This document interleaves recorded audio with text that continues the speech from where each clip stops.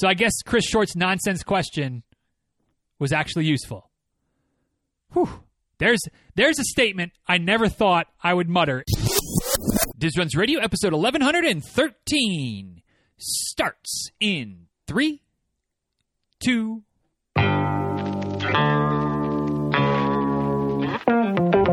Welcome back to Diz Runs Radio, where I talk with runners from all corners of the running world about running, life, and everything in between. I'm your host, Denny Cray, and it's just about time to head out the door for an easy run and a great conversation. So if you're ready, then I'm ready. Let's get started.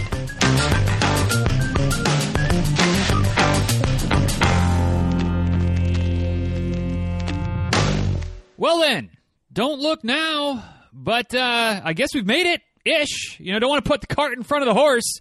Still got about a day and a half left from the time this episode goes out to the time the ball drops. But for all intents and purposes, I feel like we've made it. 2022 about to be banished. There we go. Words, Diz. About to be banished to the history books. 2023 coming in hot. But before we can drop the ball and sing Auld Lang Syne and, pop the champagne, let's do a little Q&A, shall we? End of a month, end of a year. Few answers that maybe are useful, a few questions that might be helpful, and probably a smattering of nonsense mixed in there as well. If you're new around these parts, if this is your first Q&A episode, like I mentioned just a second ago, we do this every month. The last Friday of every month is dedicated, carved out specifically for your questions and my answers. Try to be helpful, try to be useful, maybe try to make you smile a little bit along the way. And if you ever want to get yourself a question asked in these Q&A episodes, the best way to do so is to join the Facebook group. DizRuns.com/Facebook will get you right there. You can also just, on Facebook, search for the Diz Runs Tribe. And you click to, I would like to join, and I'll get around to letting you in after. Sometimes it takes a day or two, but I'll let you in. And then at that point, it's off to the races, right? There's nonsense, there's tomfoolery, there's memes, there's GIFs. As long as you're not a douche, which is really our only rule. We have a no douche. What's the plural of douche? We have a no douche policy in the Facebook group. So if you're a douche, we'll show you the door. We'll show you the door out. But if you're not, which I think most of you probably aren't, we'll let you hang around. And hopefully you'll make yourself at home and have some fun with the group and interact a little bit and maybe continue to work towards the goal of making it the best running Facebook group on the book of the faces. If you're not a Facebooker, that's not a bad thing. If you're not a Facebooker and you want to get some questions in, feel free to shoot me a message on Instagram, on Twitter, via email, whatever it is. My only stipulation there, my only what's the right word? My disclaimer is that sometimes the inboxes can be a bit messy, and sometimes those things can get lost in the shuffle. Versus if they are in the Facebook thread, back up. In the Facebook group, in the middle of the month, I put out a post that says, "Hey, what are your questions?" That's where you put your questions. So if you're in the Facebook group and their questions are there, it's hard for me to lose the question. Sometimes I might ignore the questions, especially some of the ones that Melody asks. But otherwise, the questions are there, easy to find, easy to answer. If they end up in the DMs or in the email inbox, I do my best to make sure that they get included. But stranger things have happened, unintentionally, of course, than some questions not getting submitted to, or not making the cut. Not because they weren't quality questions, just because they got lost in the shuffle. Anyway, DizRuns.com/Facebook, get you to the Facebook group, or just search for the Diz Runs Tribe. Next time you're scrolling, which you might be doing right now while listening, and bada boom, bada bam, we'll have you in. Welcome you with open arms, whether it's this year, next year, last year, whatever the case might be. The more, the merrier, as long as you're not a douche. Anyway, this month, we've got some questions. Speaking of Melody, we've got some questions thanks to Melody and her evil partner in crime, Chris. I think they asked a couple of decent questions. Then they asked some tomfoolery as well. We'll get to those in a minute. We got a whole host of questions today, so who knows? You might be listening to this until the ball drops. Who knows how long this is going to take? But the only way to get to the finish is to get it started. So let's rock and roll. First question from David: as a fellow self-diagnosed introvert, what is your social battery limit by the time it's Christmas evening? Between my wife's family and mine, we go to between 3 to 4 houses in a 24-hour period, By the time it's Christmas afternoon, I feel almost clocked out. I've been doing this for 7 years now and still haven't figured out a regimen to not feel completely drained by the end. Any tips? Bless you, David. I can't offer much here. Yes, I am an introvert's introvert. Sounds like we're two peas not in the same pod because any good introvert doesn't share his pod with any other peas. But, man, I don't know how you do that. Like, it would be a mess. It would be a hot freaking mess. Like I would have to go to, like, at some point, like if we were going boom, boom, boom between different family members and this and that and the other all in the same day, like on Christmas Day, man, I'd have to like drop Rebecca and Addison off and then be like, I'm going to go for a little while. Like, I don't know where I'm going to go, you know, like if it's decent enough, maybe I'm going to go for a run. Maybe I'm going to go get a coffee. Like, I don't know, but like, maybe I'm just going to sit in the car. Like I just can't, I couldn't, I would have to recharge midway through. But thankfully for me, unfortunately for you, David, I am not in that type of situation. We've never lived, like, I'm, you know, all of my family is in Michigan. All of my wife's family is, well, I guess not all of them anymore because her brother lives in Georgia and we live in Georgia now as well. But her parents are in Florida and extended families all in Florida. So we've never had like this ping pong of, you know, families to do different celebrations on the same day situations, what I'm talking about.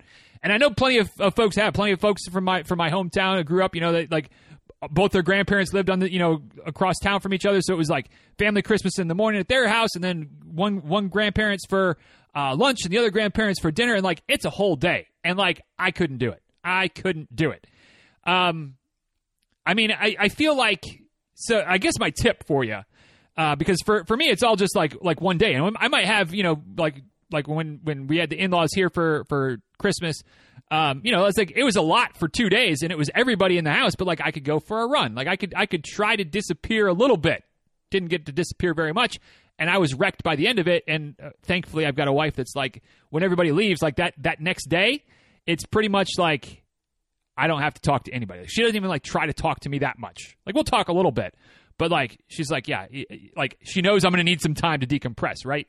So I guess what I would try to suggest in your situation is to maybe try to not stack them right on top of each other if you can help it. You know, like, is there a chance to take a little break in between, you know, house 3 and 4? Like can you, even if it's something just chivalrous, and you know, like your wife, I'm sure she recognizes that you're wrecked after the day. So maybe y'all can be on the same page and like, you know, if you're supposed to bring, you know, whatever, you're supposed to bring a pie to the last house of the night, right?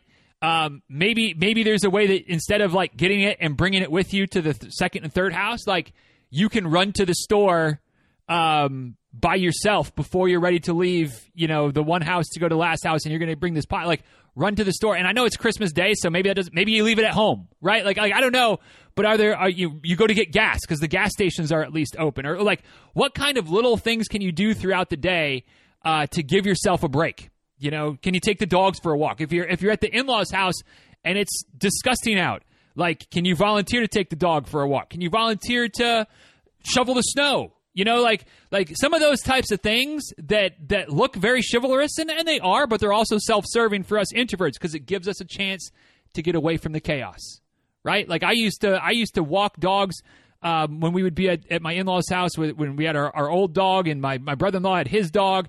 And, like, it was chaos in the house with the dogs and people running around. And so I'd just be like, well, I'm just going to go take the dogs for a walk. And I'd go for, like, 45 minutes. And, like, their neighborhood was small. But, like, I would just go. And we would just walk. And, like, the dogs came back tired. And so they were relaxed. I came back somewhat refreshed. And, you know, like, it was a win for everybody. Everybody else in the house got a chance to be in there with the dogs not being there. So, you know, are there things that you can do, errands you can run, chores you can do, that maybe sort of doesn't look bad, doesn't look like you're trying to get away from everybody, but secretly you're kind of trying to get away from everybody because that's what you need to do. But yeah, if not, maybe you can have, you know, Boxing Day as your day where the wife can take the kids somewhere, or even just for a couple hours. They can go to a movie, you know, they can go back to grandma's house and do whatever, and you can just recharge a little bit. But it's tough. The holidays, as an introvert, like, they're great, but they're also terrible. I mean, they're not terrible, but they're a lot. They're a lot for anybody, but for an introvert, whew, they're a lot. So I understand your pain, David, although, like I said, I think yours is a little bit more amplified than mine because you've got it all in all the places, all the people in one day, whereas I've got a few days, solid days, but they're at least spread out a little bit, which maybe makes it easier. I don't know. But one way or the other, hope you all had a good Christmas, my friend. Hope it wasn't too cold up in where you're South Dakota, right? You're not North Dakota. You're one of the Dakotas. But appreciate your question, my friend. Next from Jason Dennis, the man with two first names, got a question about hills. Our favorite things to run up. I don't know anybody whose favorite thing is to run up a hill, Jason, but whatever. We'll allow your little joke to fly. We'll allow it to fly. I have a planned marathon in Vegas in mid-January on blacktop amidst canyons with 3,000 plus feet of elevation gain on the race route. Denny, you should run it too. Yeah, I mean, sounds fun. Just that whole traveling piece is a problem. I've done a few hill runs or repeats lately, but not a lot. Is it too late to do some hill training that will do me any good? Note, I'm not trying to PR, but I do want to run up, some of those canyon roads. Jason, I don't think it's too late to do any hill training. I'm not convinced that it's ever too late to do any hill training. Not so much from a physiological sense, like you could still get some benefit from running the hills now, but I think mentally, if you can find a hillier route, and not even like sprinting, doing hill repeats. Like I don't think hill repeats have a purpose, right? There's a time and a place for hill repeats, absolutely. But in terms of training for a hilly marathon, like I don't think hammering it up a hill for 30 seconds or a minute or 2 minutes like really does you that much, because how does that really relate to running a marathon, right? Like I think if you can find some rolling hills somewhere or even just the same hill, but you incorporate it into your long run and run up and down it a few times. But and the key there is run up and down, because if you got some canyons, I'm assuming that your race isn't just all uphill; it's also the downhill. And I think there's a certain level of repetition that is helpful, again, mentally as much as anything, of running some of the ups, running some of the downs, being comfortable with that, and not psyching yourself out of like, oh God, here comes another hill. And then also like the downhill. I mean, I think if you can be comfortable running downhills, that's a game changer for a hilly course, because so many people fight gravity and they run with the brakes on, and that's what trashes your quads. Like your quads are going to get a little bit beat up running downhill anyway. But if you can lean into the hill and really embrace gravity and just kind of float down the hill, your quads won't get beat up that bad. But if you're fighting every step and trying to keep the brakes on and trying to keep your pace right at whatever pace, that's when your quads get trashed, and then your SOL on the later stages of the race. So I think if you can incorporate some hills into your running, again, at easy run pace, at long run pace, running up and down, I think that it can help you a little bit physically, but I think the big key is helping you mentally and help you not psych yourself out about the hills, which, I mean, I'm not trying to diagnose or anything, not trying to play psychoanalyst, but it kind of sounds like you're already a little bit psyched out about the hills, right? Like the hills are not fun. Like, nobody enjoys them. But if they defeat you before you get started, it's kind of like the humidity. Like, it's a factor. Heat and humidity sucks. But if you're defeated, like, oh, God, this is going to be terrible before I even get started, well, guess what? Yeah, it's going to be terrible. If it's going to be terrible because it's hilly before you get started, yeah, it's going to be terrible. If you're like, all right, it's going to be hilly. All right, let's rock and roll. And you've practiced a little bit of hill running, you got a fighting chance to still run a good race and not let the hills get to you too much, hopefully. So that's my thought. Yeah, get some hill training in, but not the repeats, but like run them and see how that goes and see if that doesn't help you be a little more confident heading to the desert next month. Good luck at your race, my friend. Next from Thessaly. First, I have to say thank you for building such a great community of runners around you. The Diz Runs tribe wouldn't exist without you and your coaching, podcast, emails, etc. So if I can be as bold as to thank you on behalf of the group, thank you. Well, thank you, Miss Thessaly, and thank you for being the willing butt of every treadmill joke that I make around here. I appreciate you, Miss Thessaly. All right, now for my actual question. How do you personally navigate race anxiety, especially when you have time goals? What about the athletes that you coach? What do you advise them to do? I've been thinking about this, and I've been stewing on this one a little bit, Thessaly, trying to come up with a useful answer for you. But from me personally, I mean, I hate to just be dismissive of the question, but like I couldn't tell you really the last time that I was like nervous or anxious heading into a race. Like, I think that's just my maybe not just. I think that's a big part of my B- personality. And of course, there's times that I wish I was a little bit more type A. But going into a race, I'm like, the race is going to be what it's going to be. I've got my goals. I've got my plans. We're gonna give it my best effort and see what happens. And sometimes it goes really well. Sometimes it blows up a little bit. But it, at least that kind of mindset is useful in the days leading up to the race, because I'm not everything's done, right? Like I've done the training, the race is coming, the weather's going to be what it's going to be. Like in my brain, I can totally see how people get anxious about all those things, right? Like, I'm not trying to be dismissive of that, but in my brain, there's nothing to be anxious about. Like, everything that's done is done. It's all out of my control. So, all right, let's go. And again, that's not being dismissive. That's just like, I thankfully don't really have any issues with anxiety, nerves, that type of thing leading up to a race.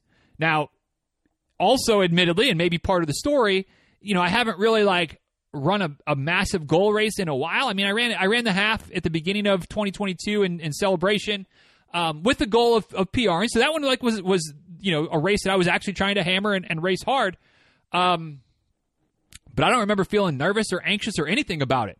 I just, trusted my training and got out and went after it. Now, if/when I get to the point where it's like, all right, I think this might be the BQ race, I could see some nerves and anxiety creeping in. But I like to think that personality of just like, it is what it is. It's going to be what it's going to be. Will hopefully keep me from going too extreme on the nerves and anxiety scale. In terms of those that I coach, what do I advise them to do? Obviously, and spoiler alert, get your drinks ready. Like, it depends type of scenario. It depends on the individual, what they need. If the training has gone really, really well and they've gotten all the runs in and the workouts have looked good, then I tend to kind of lean into like, hey, you've done the work. Like, we know that that you've got the fitness there. Race day can be funny. Race day can be, it's a data point. It can be an outlier. So don't put too much pressure on it, or don't freak out if it doesn't go well. It should go well, but and try to remind them of the work that they've done. If the training didn't go as well, then again, it's going to vary from person to person, but you might be able to have the conversation that's like, look, training hasn't been what it's been. So this is kind of a free shot, right? Like you can go for it. And if it doesn't go well, we kind of know why, right? Training's been hit and miss. Life's been a little bit crazy. Yeah, we kind of would expect it to not go well.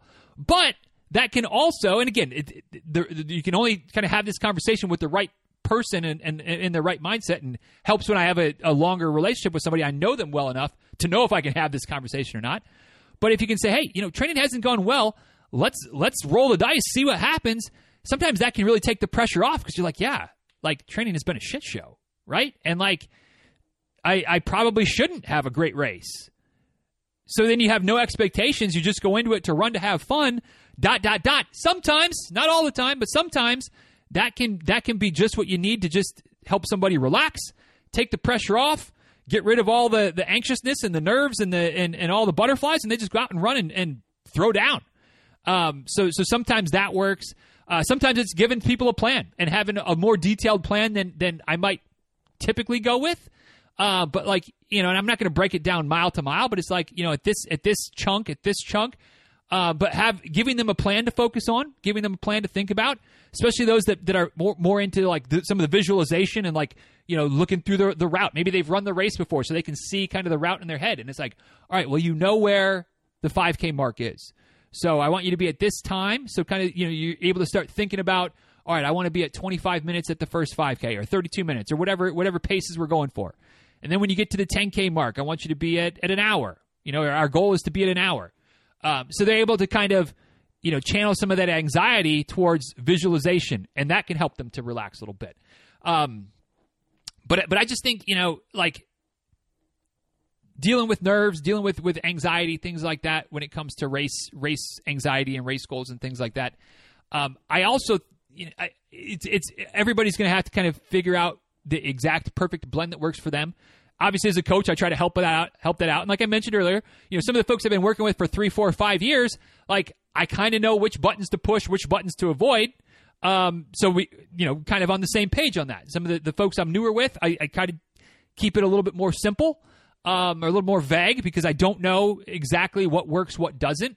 But then, sometimes I think the biggest thing, is just to remind everybody that we're doing this for fun. Right? Like no, love you, Thessaly. I don't think this is speaking out of turn. You're not making your livelihood based on your race day performance, right? And that's not to say that I don't think your goals matter and that your goals shouldn't be important to you, because they absolutely should be. But at the end of the day, the important thing is that you have fun and enjoy your time out there. And sometimes, and again, depends if this works for some folks or not, but like reminded folks that, like, all right, so your goal is to run this marathon in, let's say, break in 4 hours, right? Like you're really hoping to break 4. You've got the fitness to break 4. The workouts are showing that it's possible. But like, really, what is the difference? How is your life going to change at, the races on Sunday? How is your life going to be different on Monday morning if you run a 3:57 or a 4:08? Like, really? And again, this doesn't work for everybody. Trying to give you a bunch of different options to kind of maybe see if one might click with you. But there's not too many folks that I work with, a.k.a. there's not anybody that I work with whose life is going to be dramatically different if they hit their goal by a minute and a half or if they miss their goal by a minute and a half. Like, they're still going to get up and go to work. They're still going to hug their kids and their spouse and their partners and things. Like all that stuff is still going to be the same. And again, that's not to diminish the goal. We're still aiming for that 4-hour marathon or whatever the goal might be. We're still setting the plan up to come in at 3:55 and have a comfortable pace, comfortable buffer in terms of, if things fall apart a little bit, you can still hold on and still, stagger across at 3:58. But when you remember that life's not really going to change, your significant others, your family, they're still going to love you. Your kids are still going to love you. Your dog is certainly still going to love you, whether you're 4:07 or 3:52. Sometimes that can take the pressure off too. So it's finding that pressure release valve for each person, I think, is key. And that's where, you got to kind of know what helps with you and maybe other aspects of your life, and see if you can't channel some of those into, pre-race anxiety, pre-race nerves, to help you just relax, hopefully have a good time. And funny thing about that is if you can relax and have a good time, that tends to help tilt the odds of a positive race result in your favor. So good luck with that, Thessaly. Hopefully not too anxious, not too nervous about whatever the next race is on your calendar.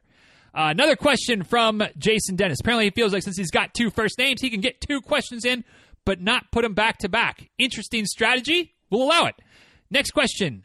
Did you think it could get this cold in Georgia when you moved here? Wind chill is going to be in single digits leading up to Christmas.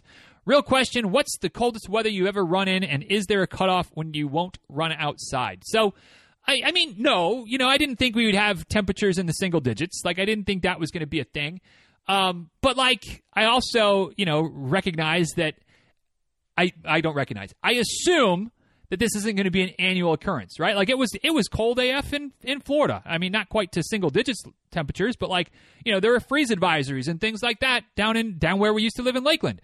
And like, that wasn't a regular occurrence. So like, it's whatever, it's climate change, it's a fluke, it's whatever, however you want to look at it, it is what it is. Like, it's a funky week of weather. And yeah, it got cold. But like, I'm assuming that it probably won't be a case of the same next year. We had a pipe freeze, thankfully not burst. We caught it in time, and got it thawed back out. So, we dodged that bullet, but hopefully this isn't an annual thing. But if it is, we'll figure it out. We'll figure out what we got to do to make sure the pipes aren't freezing and whatever. As to your real question, what's the coldest weather you've ever run in, and is there a cutoff when you won't run outside?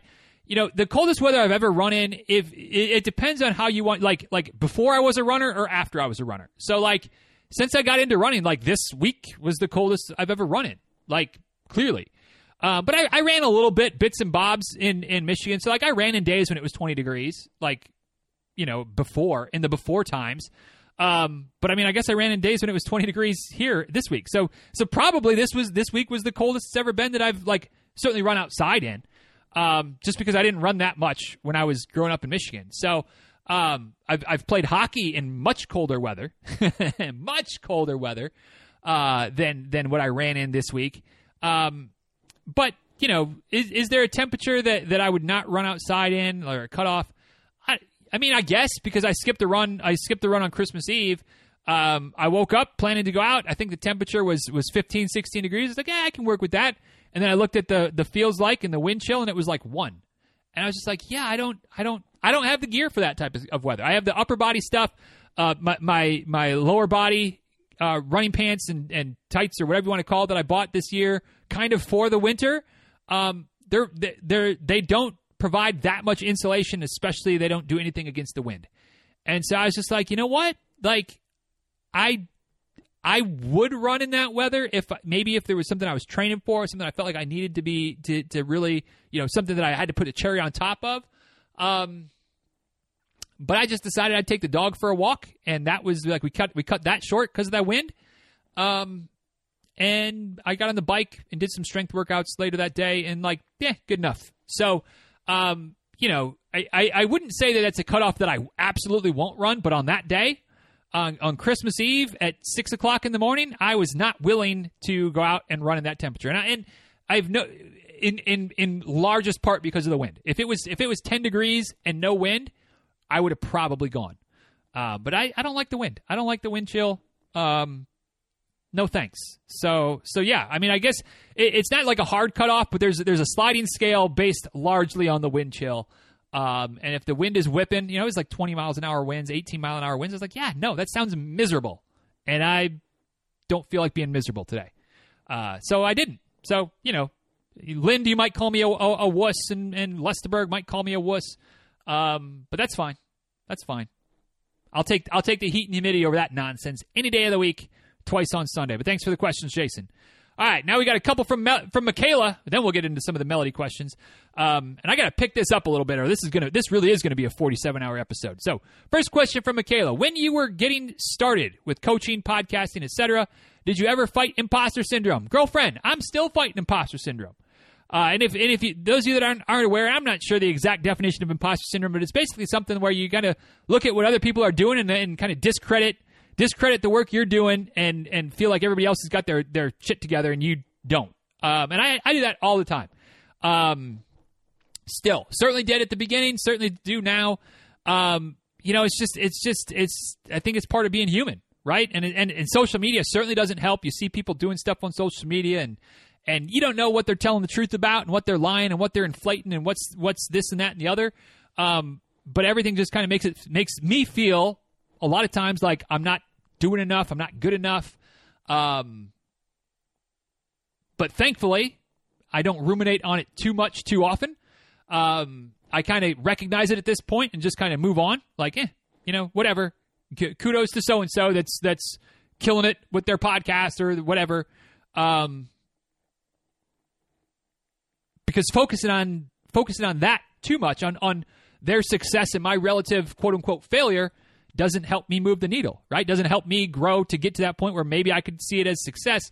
Spoiler alert, I probably wouldn't still, because human, and you know, there's always somebody that you're striving towards, right? There's always somebody that seems externally like they're having more success than you. And again, you count this as business stuff. You can count this as you're running, whatever. And so, yeah, I still deal with imposter syndrome all the time, but thankfully it's something that doesn't fester as much as it used to. Next from Michaela: if you could go back and tell starting out Diz anything, what would it be as far as coaching and podcasting and things like that, the business side of life? Man, I don't know. I don't know what I would tell myself to try to. Well, I do know.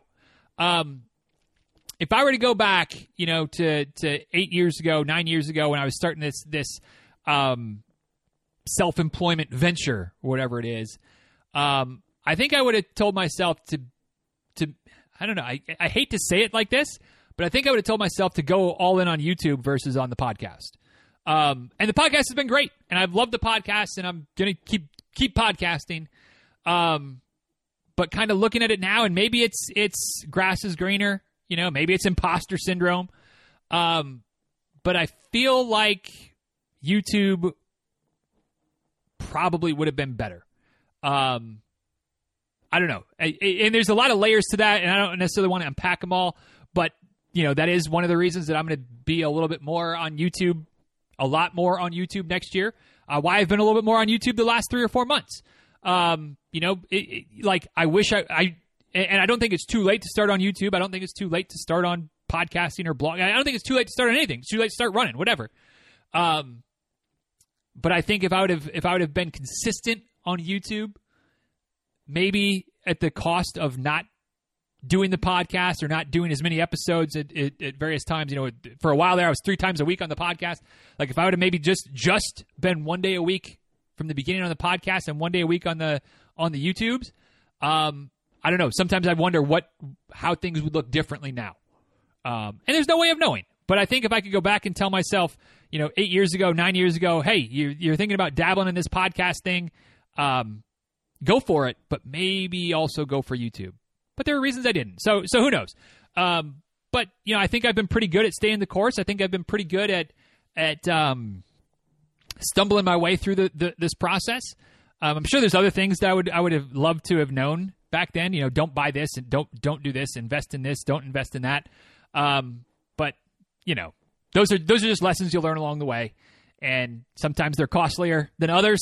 But you keep on keeping on. So I think going heavier on YouTube from the beginning was something I would have done differently, for sure. Last question for right now from Michaela. Is it too early to eat a cream egg? Girl, it's never a good time to eat a cream egg. Get out of here with your nonsense. Seriously. Next question from Melody. On average, how many hours of sleep do you get per night? Do you have a goal for hours slept? Remembering that the sleep post you made a year ago, I was wondering if there's a basic number for good sleep or if there's a different number for each person. Yeah, I mean, there's no sleep expert out there that's going to tell you that everybody needs exactly 7 hours, 8 hours, 9, like whatever. Like we all have our different needs. On average, I guess according to my Oura Ring, I'm getting somewhere between 7 and 7.5 hours most nights, which is pretty good. But I probably could do a little bit more. I really do think, and I think I've said this before, that like sleep is the most important thing that no one values, myself included. And even when we value, it's the most important thing that we undervalue, right? Like there's always things to do, and we'll just sacrifice sleep about it. It's seldom anything useful, right? I'm going to dick around on my phone. I'm going to read this book, which reading a book, nothing wrong with reading a book, but read a chapter and go to bed. Don't read for 3 hours, like I'm going to watch this TV show. I'm going to do some extra work, whatever. I'm going to get up early to get my workouts in because I don't have any time throughout the day. So I'm going to sacrifice sleep on that end. And I just think that sleep is so good for our bodies. It's so necessary mentally, physically, psychologically, balancing out hormones. Like there's so we think of all the things we do when we're up, right? We're working out, we're running, we're taking care of, like we're doing all the things. Like what your body does while you're sleeping, like puts our action to shame, I think. Just from a cellular level, all the repair work, all the things that get done. And I mean, if you're skimping on sleep, if you're waking up still tired, that means you're skimping on sleep. Whether you're getting 6 hours or 10 hours, if you're waking up tired every single day, either your sleep quality is poor or you're not getting as much sleep as you need. And so yeah, I mean, I think that I would like to get a little bit more. I just don't make it happen. I get too sucked into my phone, and it's like, oh, it's 8:30. I should probably wind down and get ready for bed. And the next thing I know, it's 9:30. It's like, oh hell, like there we go. Like you lost another hour there. So yeah, I'd love to be in the 8 range more often, maybe even 8.5. Because I think I would feel better. I think my mind would be sharper. I think my runs would be better. I think my heart rate would be lower. But I just don't make it happen very often. And do as I say, not as I do, right? It's the story of my life. I think this is important, but I don't do it. And getting more sleep is one of those things. Though I am thankful that I'm not, burning the midnight oil every night like I maybe used to at 6 hours of sleep. So like at some point there's a little bit of I need to at least accept that I could be doing worse, and I have done worse. And so maybe sometimes you gotta accept that what you're doing is okay, even if it could be better. Which maybe there's a little bit of imposter syndrome in there as well.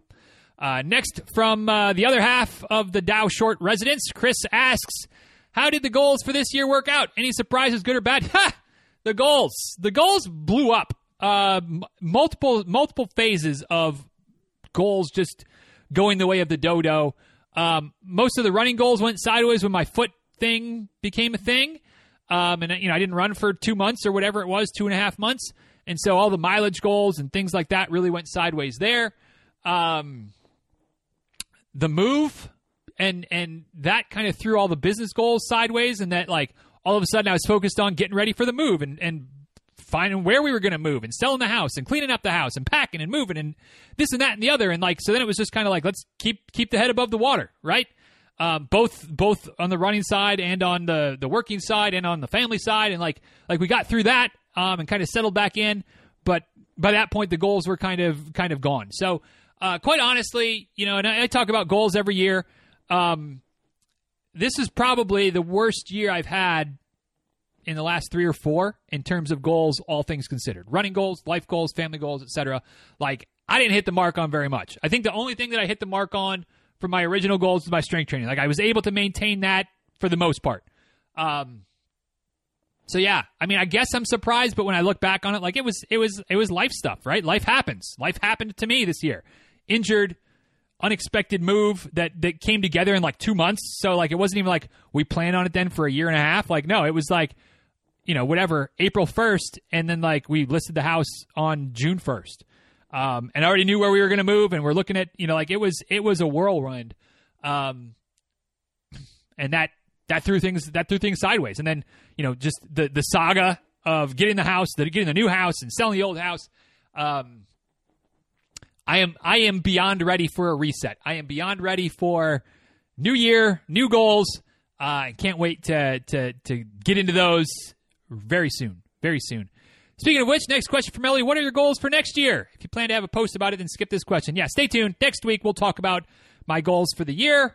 I'll put them out there for some accountability, because that typically does help a little bit. But yeah, goals are still percolating, but I've got some ideas, and I'm excited.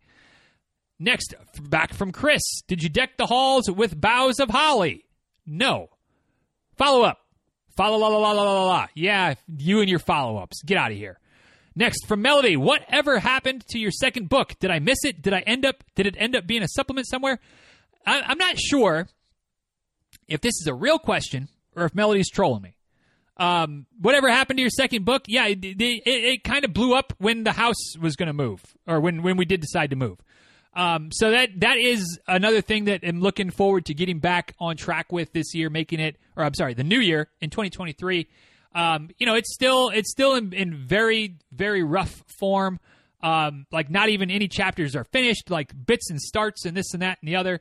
I got so thrown off track, it didn't make it back on my radar this year. So you didn't miss anything. It's not a supplement anywhere. Like it's not, nope, just lazy / disorganized / something had to give. And that was something that was givable at the time. So we'll get back to it. And hopefully, I've said this the last couple of years, hopefully this will be the year.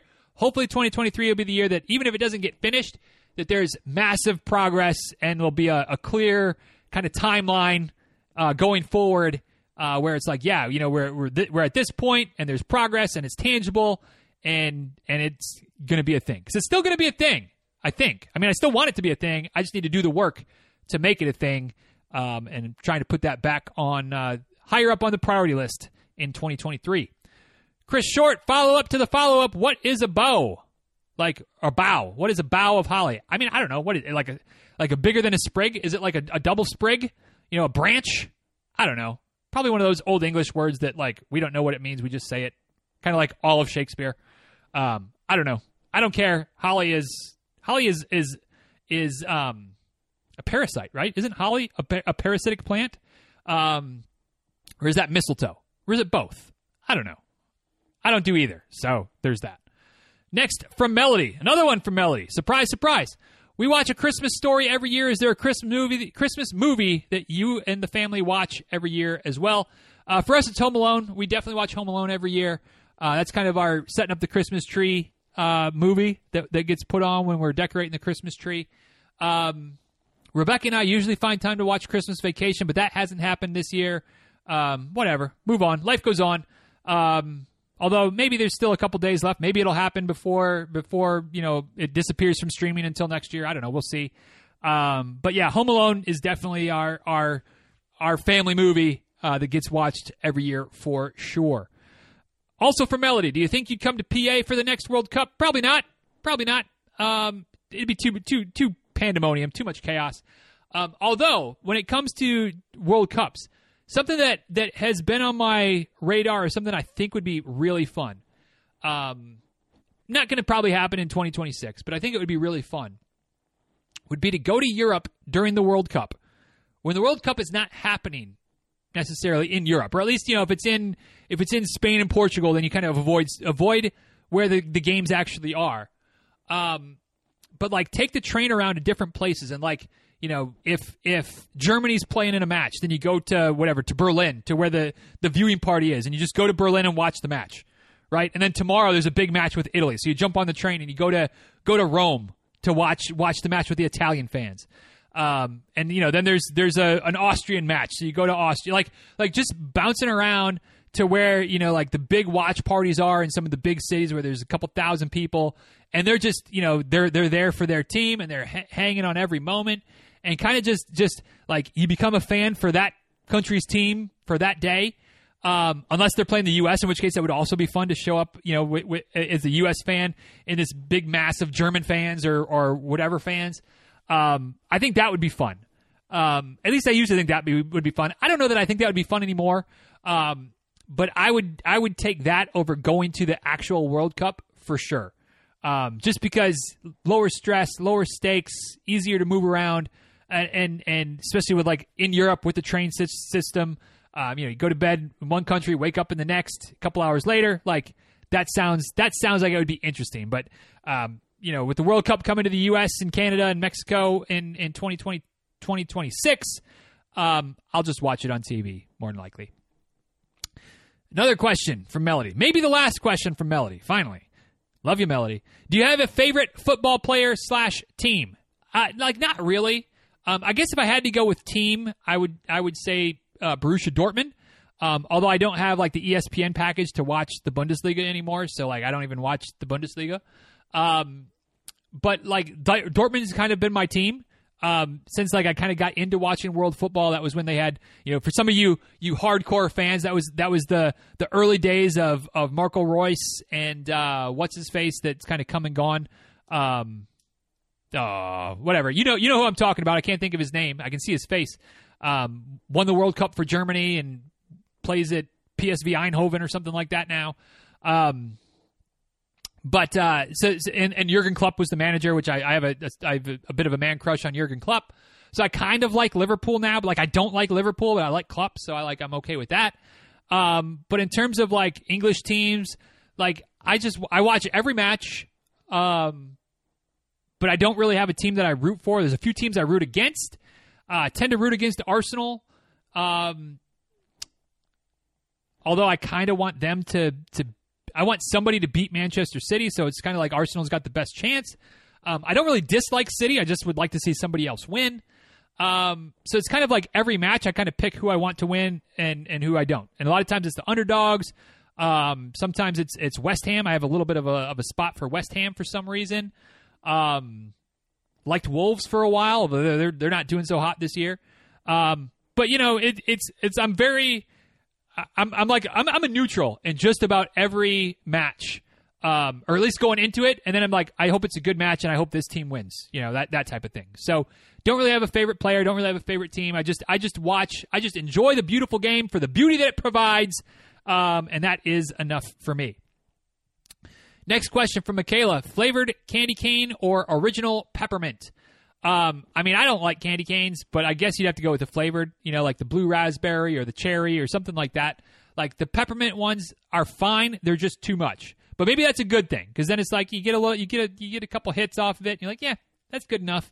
Gets you a little going on, and yeah, good enough. But I haven't had a candy cane, flavored or otherwise, in a long time, and I don't see that streak ending anytime soon. Next question from Michaela: which mint is best? Like, I'm not sure. Is this a real question? Like, what kind of mints are we talking about? Andy's mints are top notch. If you're talking about like butter mints, hands down the best ones are like those cheap mints that you find at like every wedding reception in like the 80s and 90s.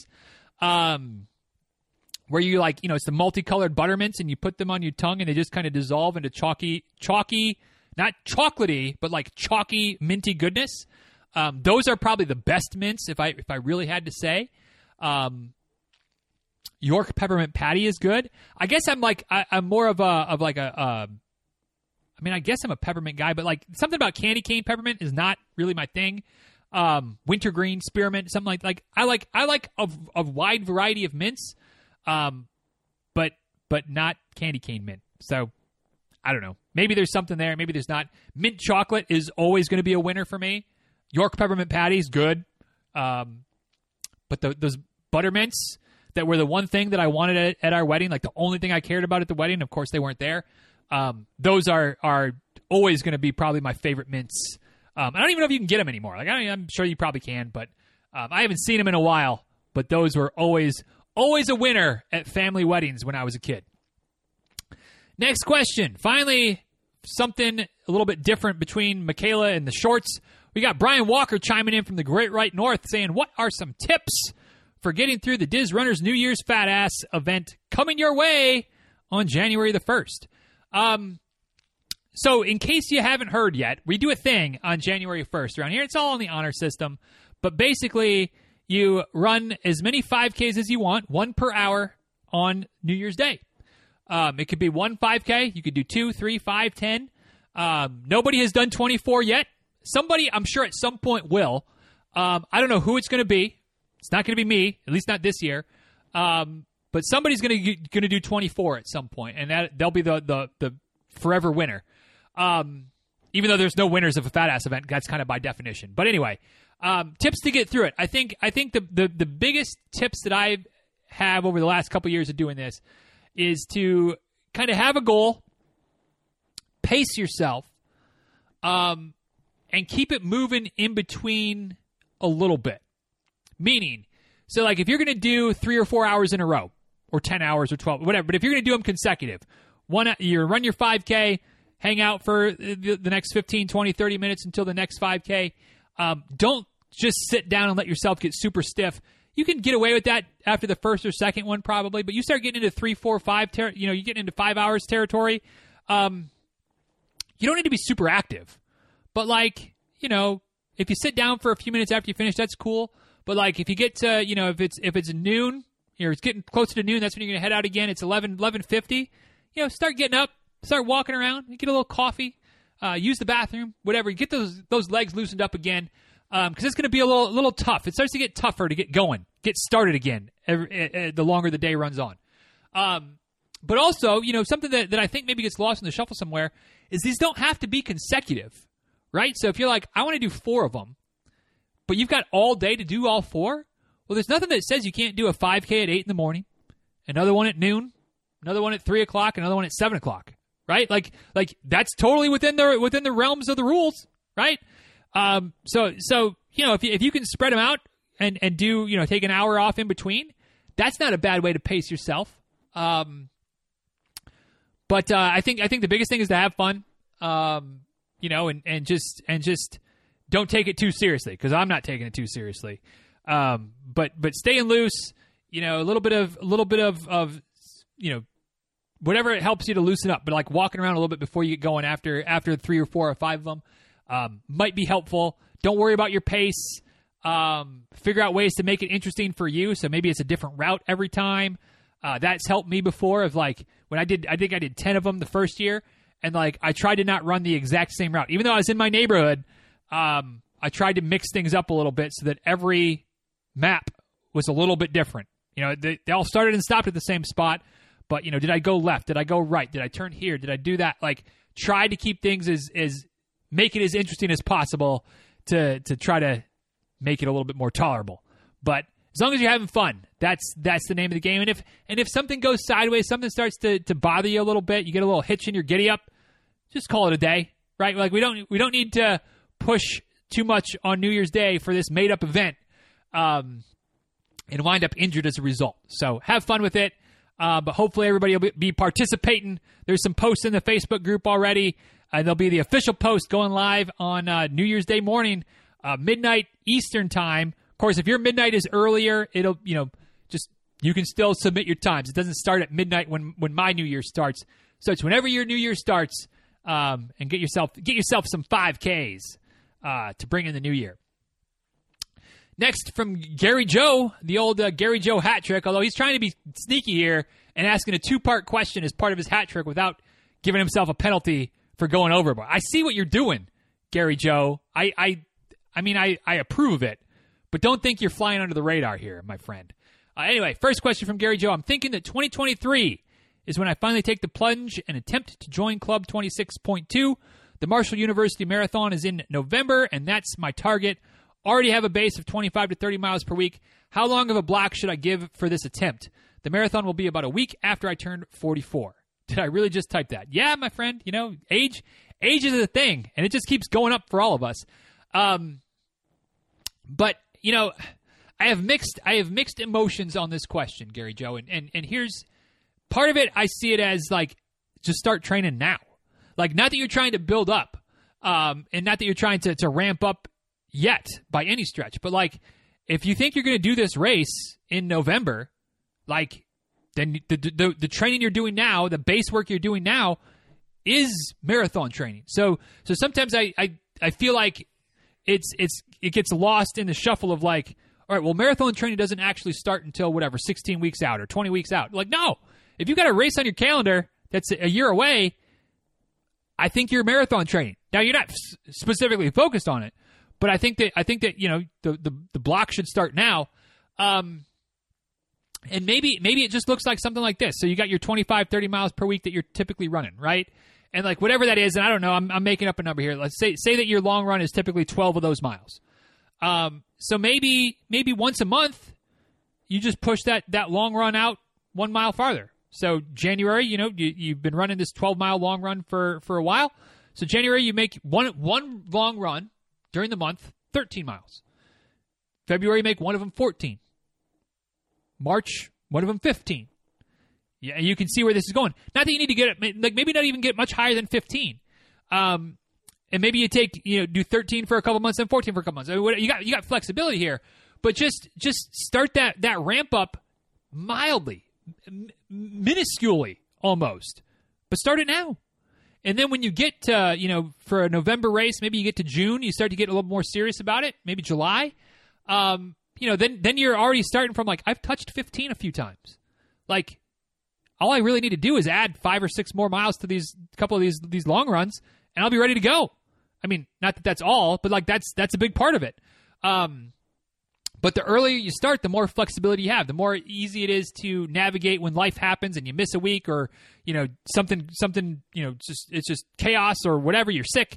And it doesn't have as much of a tendency to snowball into, oh shit, what am I going to do? Like, I've missed 3 weeks. Well, like, if you miss 3 weeks out of 16, it's still doable, but that, you know, starts to get a little bit more dicey. You miss 3 weeks out of 8 months, like, no factor, right? So I would kind of consider that you started training now, and like the actual focus block, you know, 16 weeks, 18 weeks, enough time that you've got some wiggle room, that you can ramp up and pull back a little bit. But if you try to start doing that too intensely now, like, it kind of leads to overtraining syndrome. So there's a balance there. But I think if you can kind of just play with, just occasionally, every month, every 6 weeks, bump up that long run just a little bit, just for the 1 week, then pull it back down to the 12. that could be a nice way to kind of start easing into the waters a little bit until you get serious about it somewhere in, June, July, early August, something like that. And then it's off to the races. Then off like a thundering herd. You know what I did there, to the Marshall Marathon. So good luck. And I'm sure, a guy that would be happy to chime in a little bit here and there as needed, as the training progresses. Question number 2 from Gary Joe. A brand recommendation for a good foam roller that I'm not going to have to mortgage my soul for. Is one brand better than another? Yeah or nah? Nah. What I would look for is high density.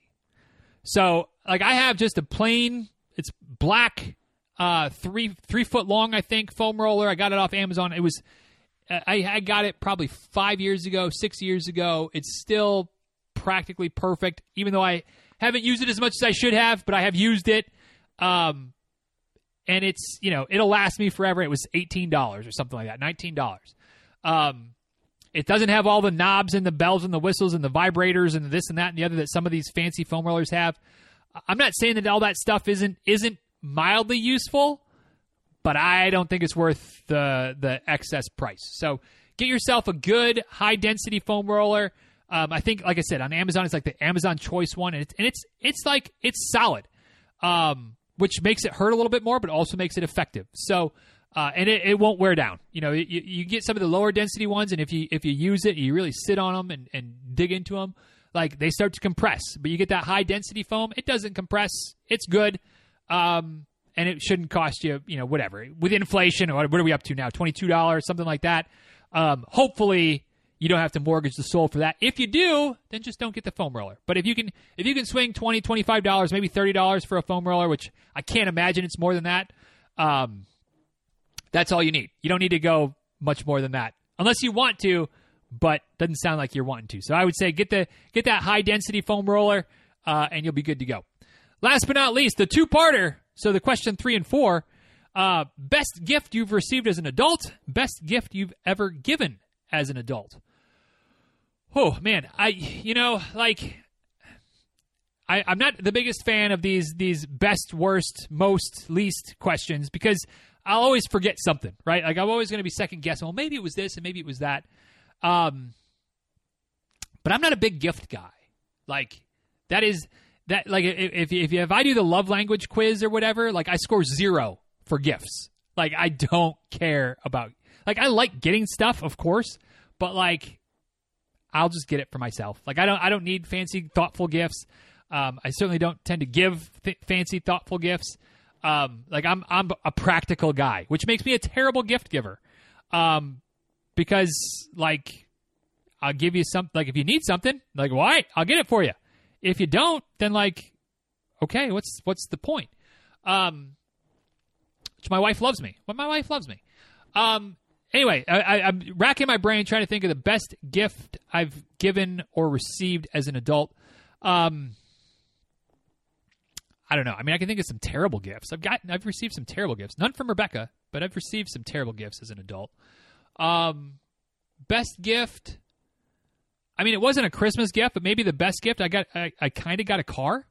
When Rebecca's grandfather was he hadn't passed, but like he was at a point where he had already decided he was going to give Rebecca the car, but she didn't need the car, but I needed the car. My car was a jalopy. And I don't think we had been married yet, but we were engaged. And it was just like, well, Granddaddy's giving Rebecca the car. And she's like, well, you're going to have the car then. So, I mean, that was a pretty awesome gift. Just because but it was practical, right? Like, it was a good gift because it was practical. My car was a junker. And it was needed. And like the new car wasn't anything fancy. It was a freaking Honda Elantra.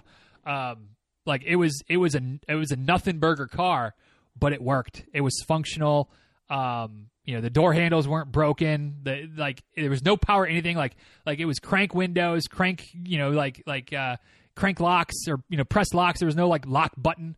But it got the job done and it rode that thing for 4 or 5 or 8 years, something like that. I don't remember. And so that was a good gift. As far as gifts given, I don't know. Like, again, like I'm terrible at giving thoughtful gifts. Like I've given practical gifts, maybe. I don't know. Can I take a pass? Can I like gifts given as an adult? Trying to think of some of the things I've given Rebecca, because we don't really do, we don't even do gifts for each other at Christmas time. Although we usually do. I usually try to get her something, but we're usually not supposed to. It's usually agreed upon that we're not going to. I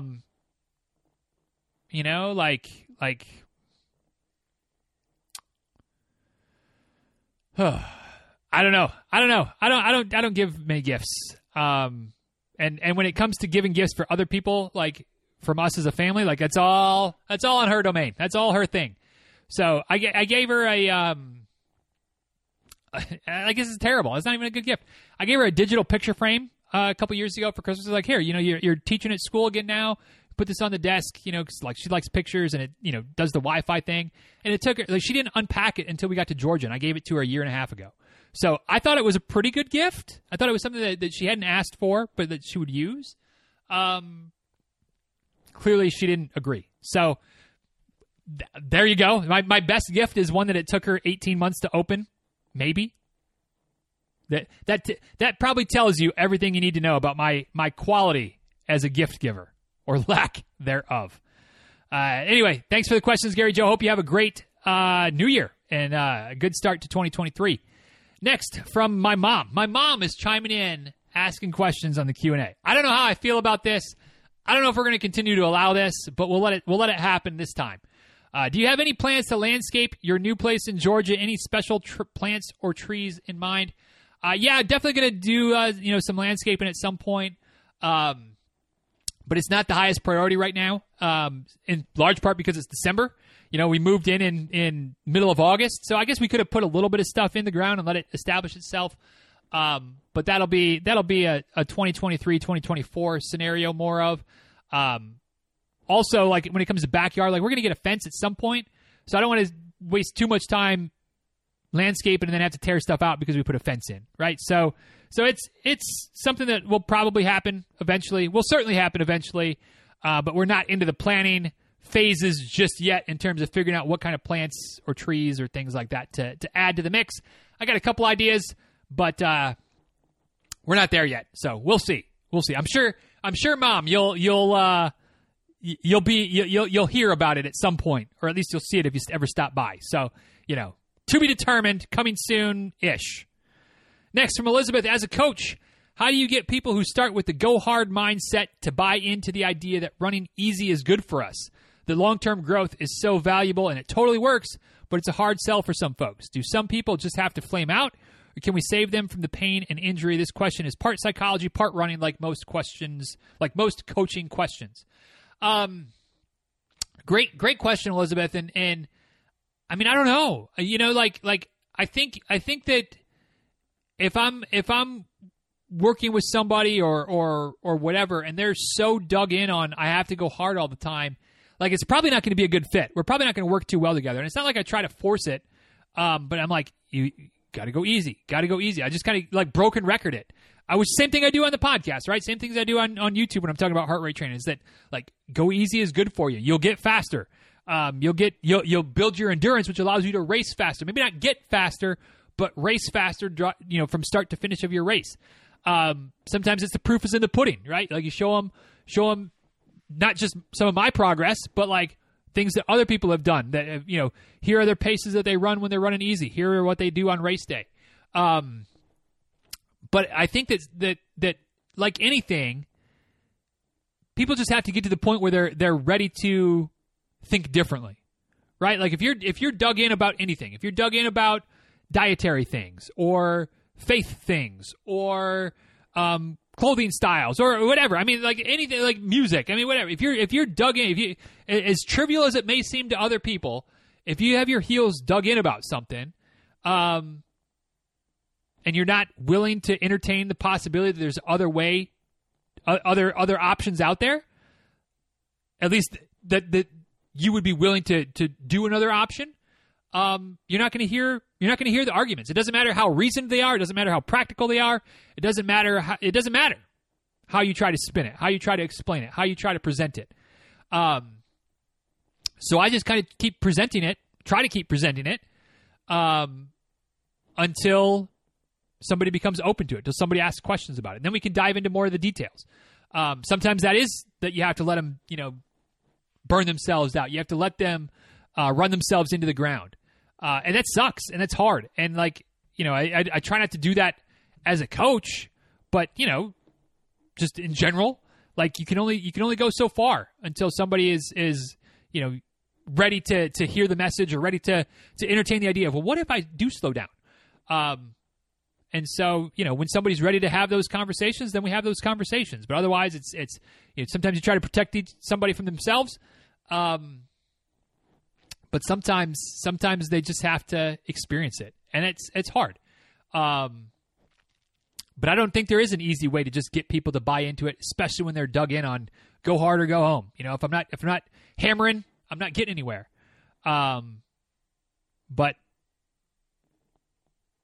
if I'm honest, I was that way. Not that long ago. I mean, it was a decade ago. But I was like, let's go hard all the time. Let's nothing but speed workouts and tempo runs and pushing, not hard but not easy on every other run. And I don't think it's a coincidence that once I started to really embrace heart rate training, I've basically had one injury that I don't even think was an overused training injury. It was my foot injury, and I think that was from being a little bit overly aggressive with some of the mobility work I was doing. I think I sprained a little something that way.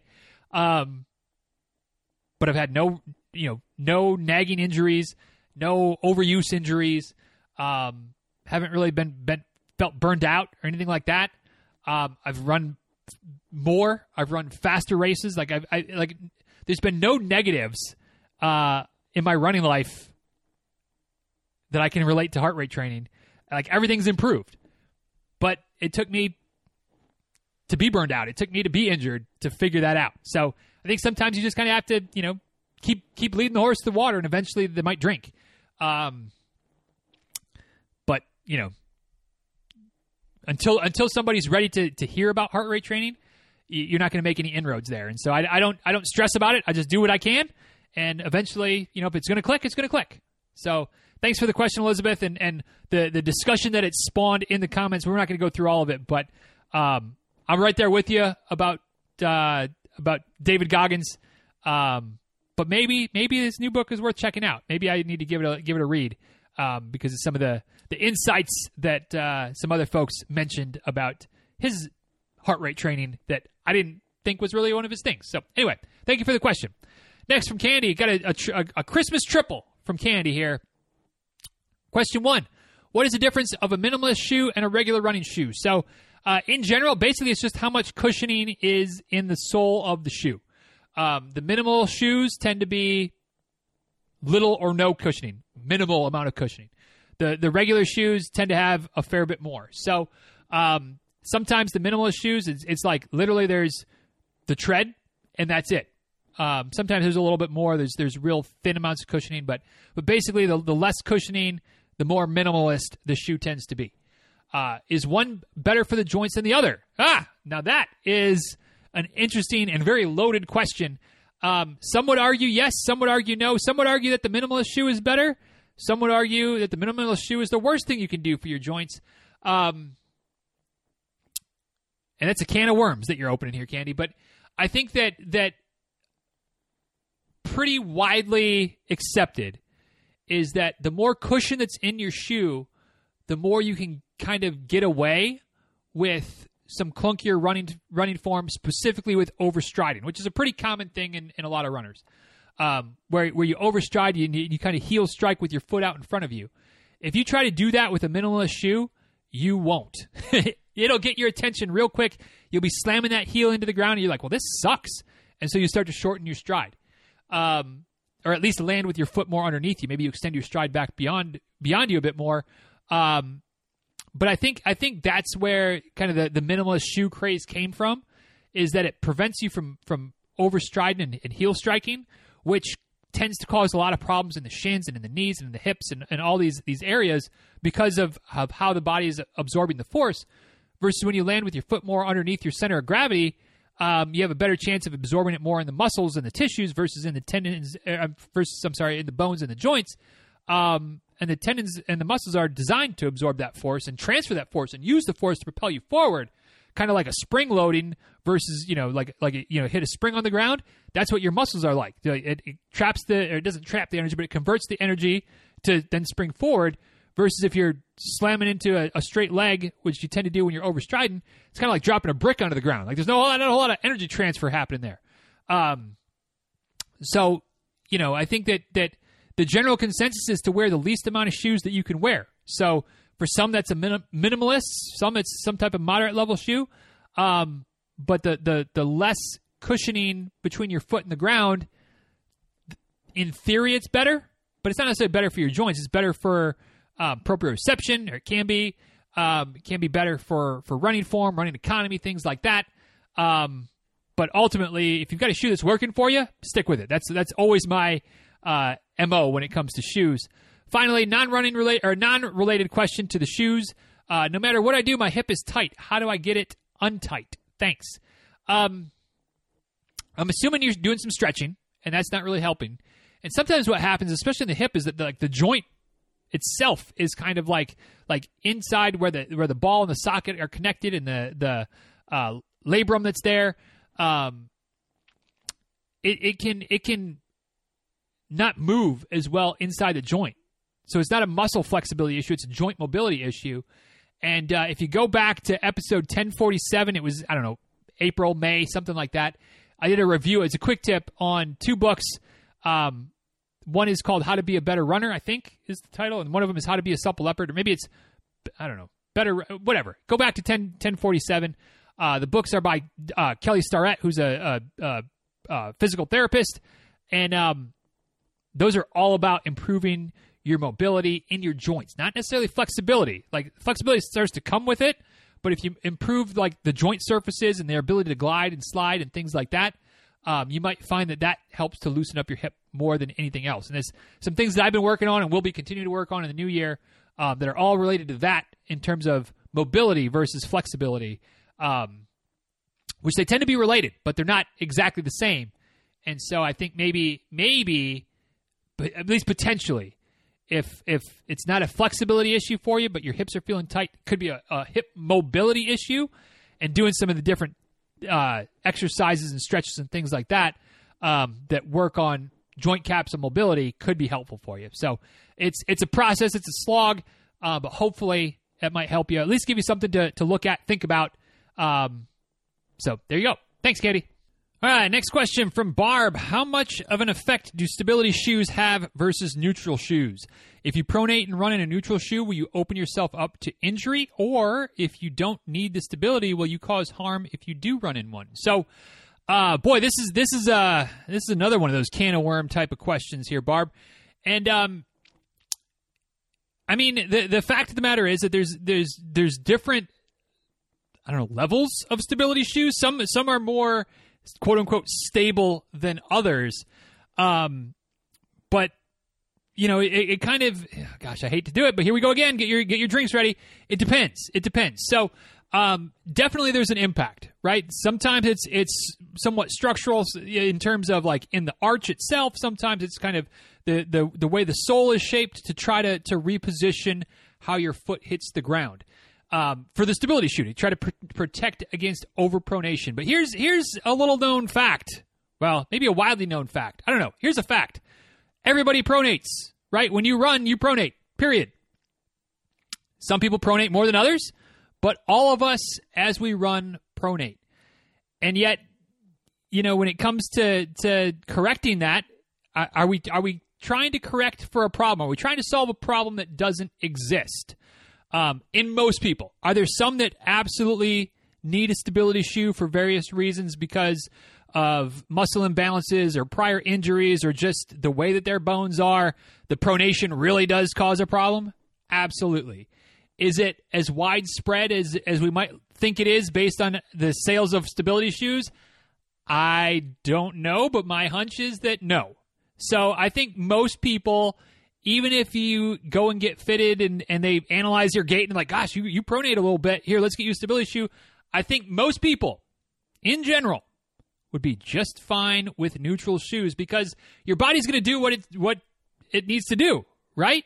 And when you start adding a stability shoe, when you start blocking what it comes natural for your body, you're asking for trouble.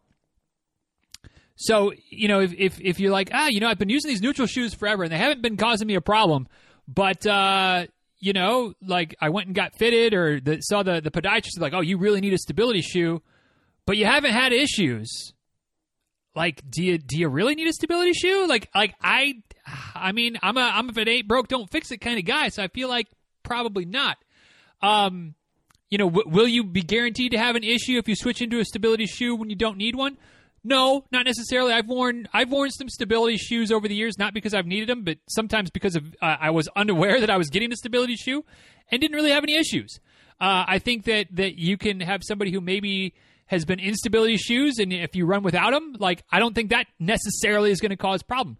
But anytime you're talking about impacting or altering or adjusting how your foot hits the ground, you got to remember that means that all of your biomechanics up the rest of your body are different. Even if your form is staying relatively the same, the way that everything's working together, muscles, bones, ligaments, joints, etc., are going to be changed. So you start playing with the different types of footwear. You're just taking a risk. Different types of footwear in terms of stability and neutral. You are elevating the risk that something somewhere is going to be not happy with it. So my take is that unless you really, really, really need a stability shoe, unless your overpronation is excessive and you've tried neutral shoes and they're giving you a problem, or you're having a struggle and maybe you try the stability shoe to see if it helps to alleviate the issue, I don't think it makes sense. I don't think most people that use stability shoes need stability shoes. I think they were sold them, and then you're like, well, these are working. And if they're working, I mean, keep on keeping on. But I don't know. I mean, I just think neutral shoes, let your body do what it does. Unless there's a problem you're correcting for, is probably the way that I would encourage you to go. So I don't know if that has a direct answer for you there, Barb, but how much of an effect do stability shoes have? They have an effect.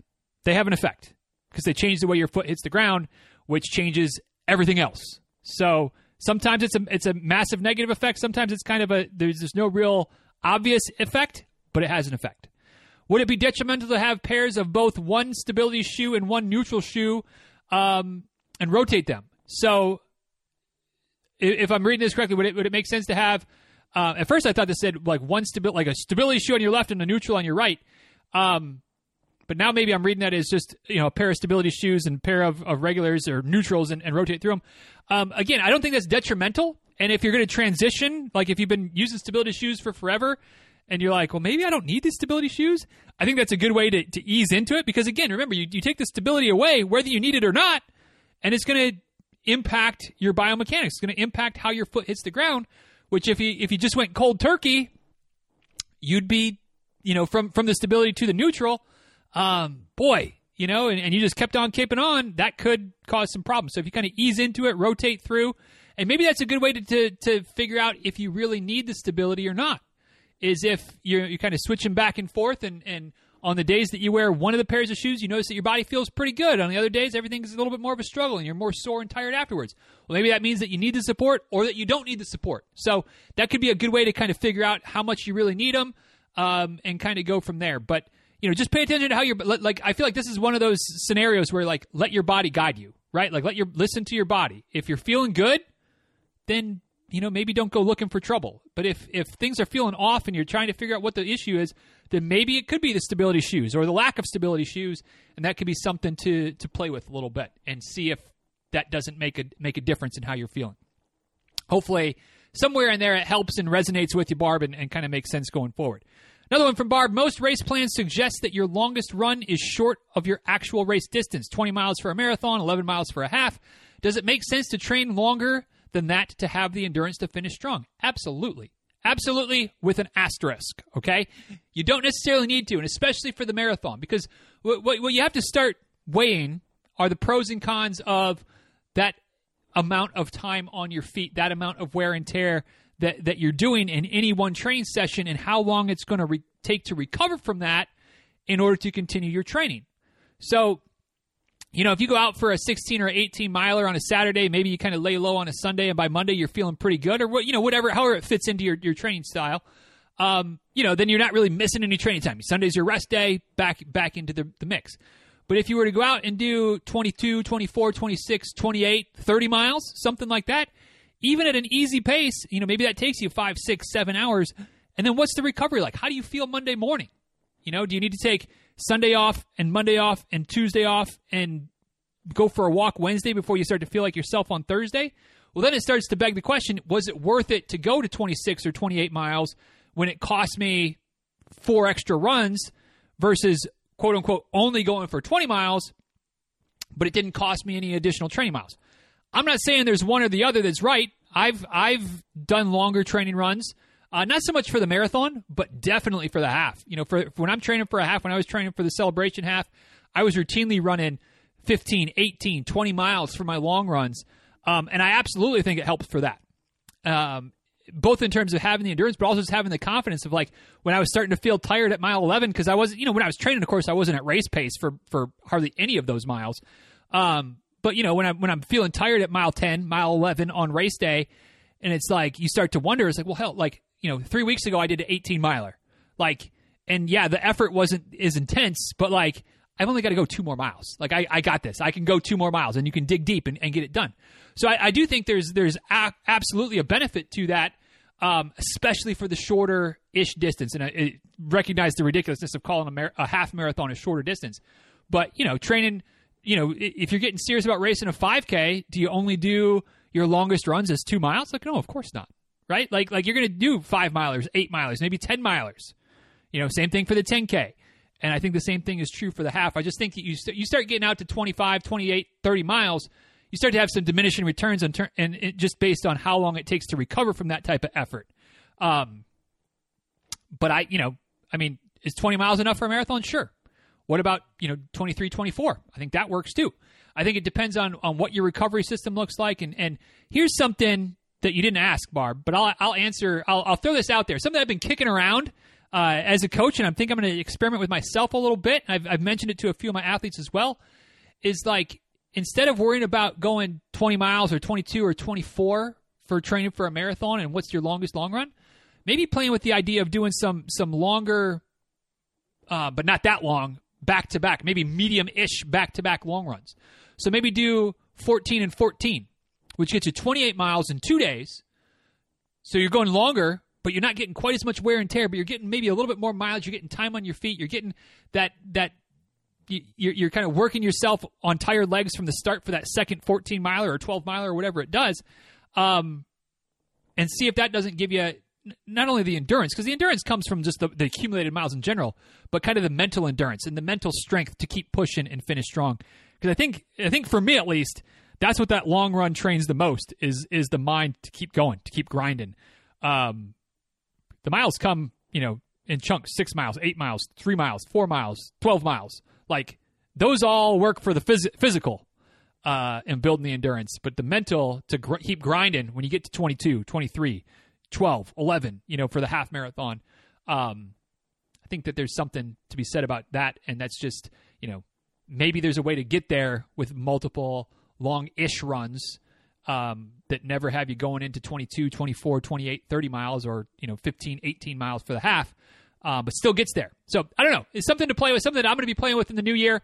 So, I don't know if that would work for you, but it's a thought in addition to going longer than the actual race, which I absolutely think is fine, especially for the half marathon and under. You start getting longer than that, and I still think it's okay, but I don't think it's maybe quite as valuable as stacking up some good, solid weeks without as much recovery that would be necessitated by that longer long run. So hopefully all that helps. One final one from Barb and one for fun. Did you put Christmas lights on the new house this year? I mean, no. Similar to my gift giving, Christmas decorating outside of the Christmas tree. I like putting up a Christmas tree. I like decorating a Christmas tree. But outside of that, don't really care. Not something that's on my list. Rebecca handles that. We put a couple wreaths out that had lights on them, like just lit wreaths, basically, on some of the windows. And that, to me, that was fine. So, like, to me, yeah, we decorated. Yeah, we put Christmas lights on. But did we trim did we line the eaves and go around the windows and things like that? No. Do we have blow-ups? Absolutely not. Will we ever have blow-ups? No. Will we have lights around the eaves and the edge of the house and the windows at some point? I mean, I hope not, but maybe. To me, just simple, classy, elegant, couple of wreaths with some lights on them. That ticks the box as far as I'm concerned. So, yes-ish, we put lights up, but not lights on the house, if that makes sense. So thanks for the questions, Barb. Hope you have a great start to the new year. Oh boy, here it comes. You knew we couldn't make it through a Q&A episode, or at least too many months of Q&A episodes, without Lewis chiming in about some scandal, some runner. What do I think about it? When we all know my answer is I don't think about it. So here we go. Here's Lewis's question this month. My man, what do you think of Diana Kipioki losing her 2021 Boston Marathon win and getting a 6-year ban for doping? Sounds good to me. Like, I don't care, but like, if you're gonna cheat and you get caught, yeah, like, do the crime, do the time. Like, yeah, lose your title. Yeah, be banned. Now you can't run for a while. I hope it was worth it. I mean, I hope that she cashed enough checks in that year and a half between winning and getting busted that it made up for it. Probably didn't, but I mean, I get why. I've said this before.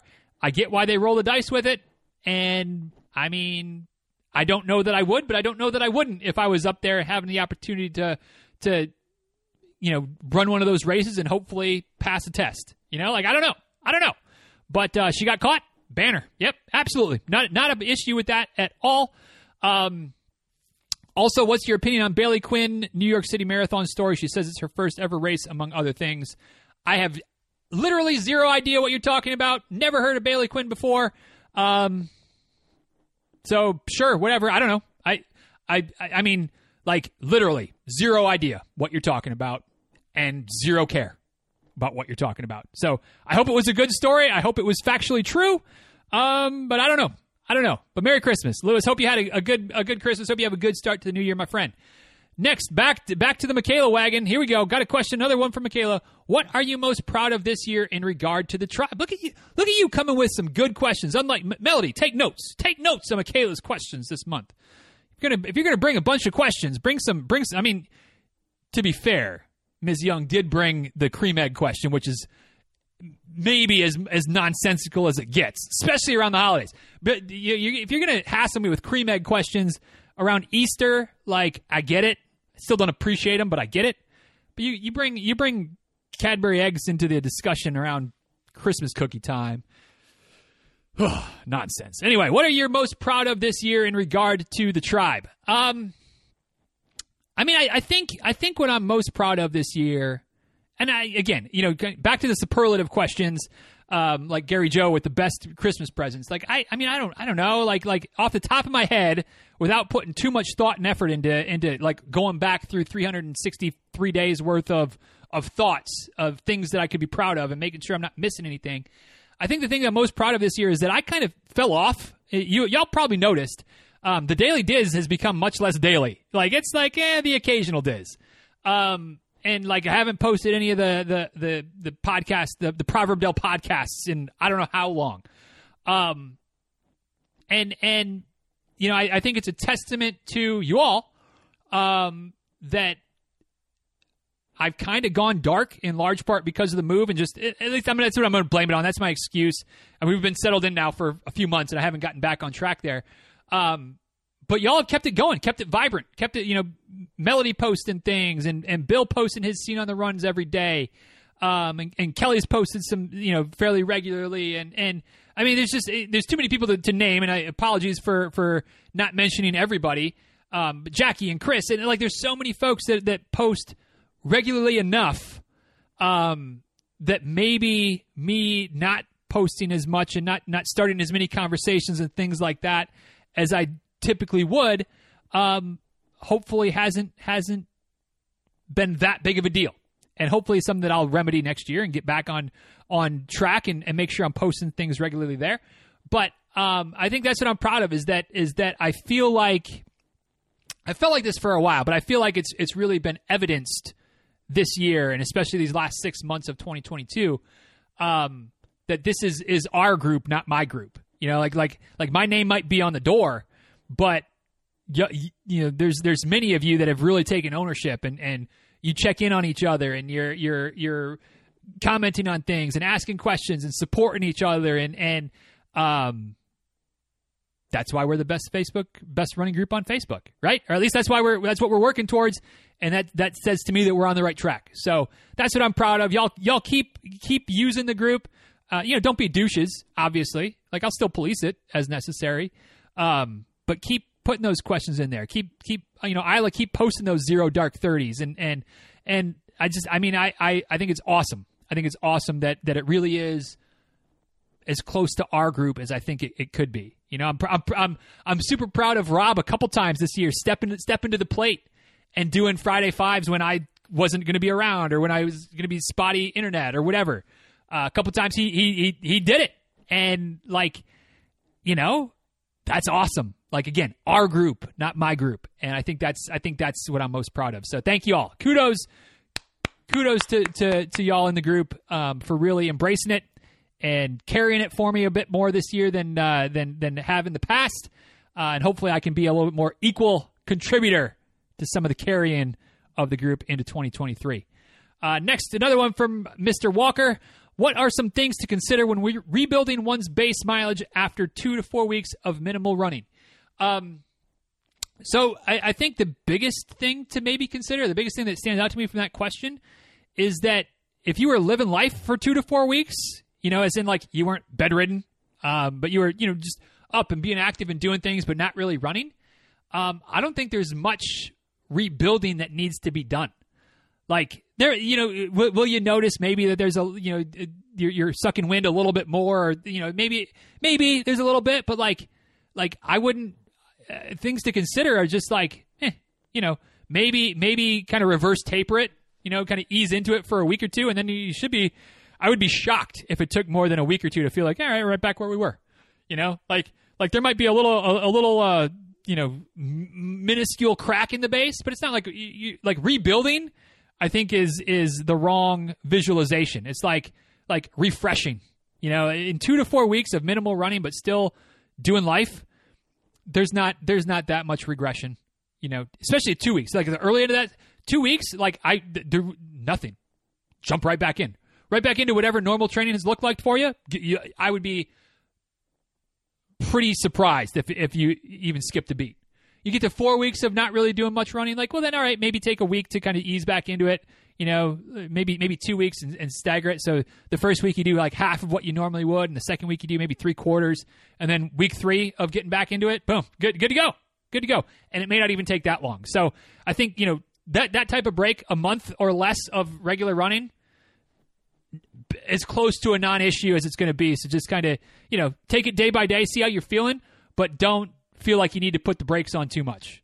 Don't be foolish and try to catch up. That's the thing to consider. There we go. I talked myself into a good answer. Don't try to make up for what you missed. All right. So as long as, which I don't feel like you're doing that. You're talking about rebuilding your base, but like, I don't think you really need to do much rebuilding. Like I said, refresh it a little bit, sweep it, you know, maybe run the mop over the base and you'll be good to go. But don't try to make up for the miles you missed. Let those go. Pick up where you are, ease back into it, listen to your body over the course of a week, 10 days, 2 weeks, and you'll be right back to where you were before you took your break. Hopefully, at least in theory. But that's what I would consider there, Brian. Next, we got a question from Santina, and this is a danger question. Santina, you're trying to get me in trouble. I can tell with your question. Maybe it wasn't intentional, but you're trying to get me in trouble with this question. So I will proceed with caution in hopes of not getting in trouble. And y'all, I'm coming at this as gently as I can. So give me a little grace, please. I'm asking for grace before I even read the question, because that's how much of a troublesome question this one is. Here we go. Question from Santina. Weight and running faster. Does it make sense to shed a few pounds in the build-up to a new PR attempt if it can be done without negatively affecting health training by still making sure fueling is sufficient, but maybe cutting out sweets and candy, for an example? Oh, man. All right, so, like, from a physics equation, yeah, sure. Like, you know, if and I'm gonna throw out numbers that are in no way, shape, or form relevant to anything. Okay, like, well, I'll make them as ridiculous as possible, so there's no way you can try to say that I'm talking about you or anyone like you or anything like that, Santina or anyone, right? Like, how much effort does it take to move, a 40-pound bag of dog food that you get at the store versus 3 weeks later when your dog's eating half of the dog food? How much effort does it take to move 20 pounds of dog food, right? Like it takes less effort. It's less demanding when the weight is a little bit less, right? So from a physics perspective, if you weigh X and you like all of us, like me, like just about everybody, you've got whatever, a few pounds, 5 pounds, 10 pounds, whatever of excess body fat that 20 pounds, 100, like whatever. You got a little bit of excess weight that you could shed, and it's going to make, the amount of effort required to go 5K, 10K, 21K, 42K, whatever, it's going to make that a little bit easier, right? That said, and where this gets sticky is to the second part of your question, which is really the important part, Santina, is that you have to be able to do it strategically, intelligently, cautiously, because if you try to drop weight, even just a few pounds, but it could be, as much or as little as you might think would be helpful, while also training for a race and putting in the wear and tear and the miles and the effort and the training to get there, and then you're not fueling your body adequately to create the calorie deficit that helps to lead to the weight loss, you can be setting yourself up for all kinds of problems, right? So it's a real slippery slope to try to lose weight while training for a race. And I think that maybe if I can adequately thread this needle and avoid stepping on the third rail, I think that the last line of your question is maybe where the focus is best put. And the last line being making sure fueling is sufficient, but maybe cutting out sweets and candy, for example. So, like, instead of worrying about trying to shed a few pounds, lose a little bit of weight, whatever, hit a certain goal weight by race day, maybe the answer is when you're in that 10, 12 weeks of serious training for this goal race, try to be as I don't want to say disciplined, but where can you be as on point as possible with your diet? And not saying that you can't still indulge a little bit. You can't have a glass of wine, or you shouldn't have a piece of chocolate, or this, whatever. Still live your life, right? But if you can cut out some sweets, if you can cut out some of the junk food and I'm not saying junk food in a bad way, but we know what we're talking about here. Like, we're not talking about fruits and veg and like quote unquote healthy food, but like candies, sweets, desserts, things like that. If you can maybe try to limit those a little bit, or kind of get rid of some of the more over-processed food for some of the more real food, that whether or not you end up losing a pound or 2 or 3 or 5 or whatever, like, you're giving your body better fuel going in, which has a decent likelihood of giving it better output coming out, or stronger output, cleaner fuel, right? And if you do that, you're still fueling your body well. You're still giving your body all the nutrition it needs to stay healthy, to do the repair work necessary for the workouts, et cetera, et cetera. You might find that you end up losing a couple pounds without even trying, which is kind of optimal, right? Like, potentially optimal, at least, in this scenario. So, I think that from a purely physiological, or from a purely physics standpoint, shedding a few pounds is gonna make it easier relative to run faster over a longer distance. I mean, that's just the physics of the equation. But how you get there is tricky, and it can have very disastrous impacts of trying to diet while still training for a big goal race. So you have to be very careful.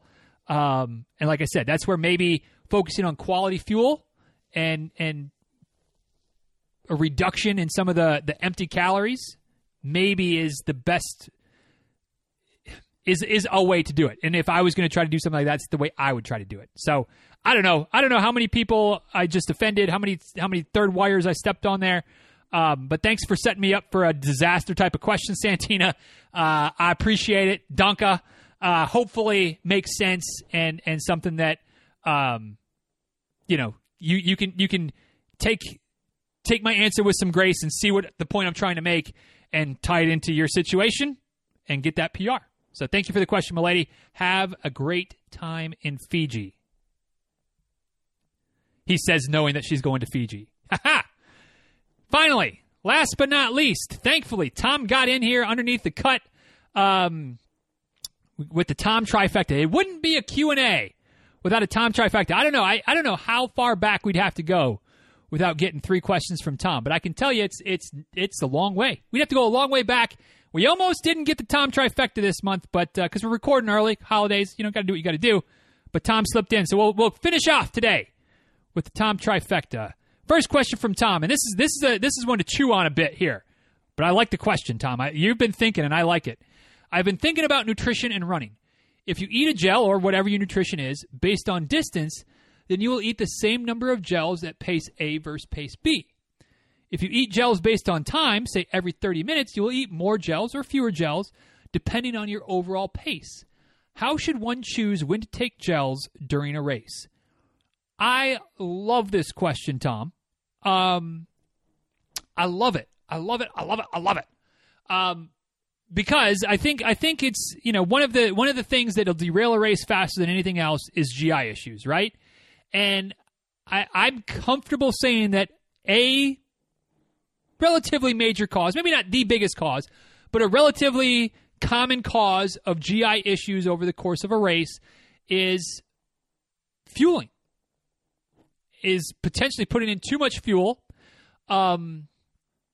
And by the time you get to the later stages of a race, especially if you're talking marathon or longer, you put in too many gels too early, your body just kind of starts to reject it and says, no more of this nonsense. Now, I would argue that at mile 1, no more of this gel nonsense is the right way of going about things, but that's just my personal preference. You covered yourself with glory by saying, or other nutrition. So, when it comes to fueling, like underfueling is a problem, but overfueling is quite often a problem as well. So how do you kind of figure it out? And you're totally right. Your logic is absolutely spot on. And I think I would go for time. Because, always everybody talks about don't ever do anything on race day that you haven't done in training, which I think is nonsense when you really break it down. I mean, I think it's good advice in theory, but I think the practice is poor because if you're training intelligently, you're not training at race intensity in training, right? You're training easy. You're doing your long ones. You might do some segments. You might do some marathon goal pace miles or whatever, but you're not doing 26 point. If we're talking about a marathon, you're not doing 26.2 miles at goal pace in training. Hopefully not. Back to Elizabeth's question. Maybe some people are. They're going to be struggling. But most of us are not going to be doing that on race day or on training day. So then I took 6 gels over the course of, my 3.5 hour 20 miler. So I think, if I just, and I took one every 3 miles. Well, to your point, on race day, you're going to be going a minute, 2 minutes per mile faster, potentially, than you did on, every 3 miles. So now you're taking, the first gel, maybe it doesn't matter. You're taking it at, if we're going to say, for sake of numbers, if you're running 10-minute pace on your easy days, 8-minute pace on race day. So, you're taking your first gel after 3 miles, 24 minutes in instead of at 30 minutes. Whatever. No big deal. But as you multiply that out, at every 3 miles is 6 minutes faster. Well, by the time you get to what? By the time you get to mile 15, so you're taking your 5th gel, that's 30 minutes. That's like taking, an extra gel on training day. And eventually that has a high likelihood of catching up to you.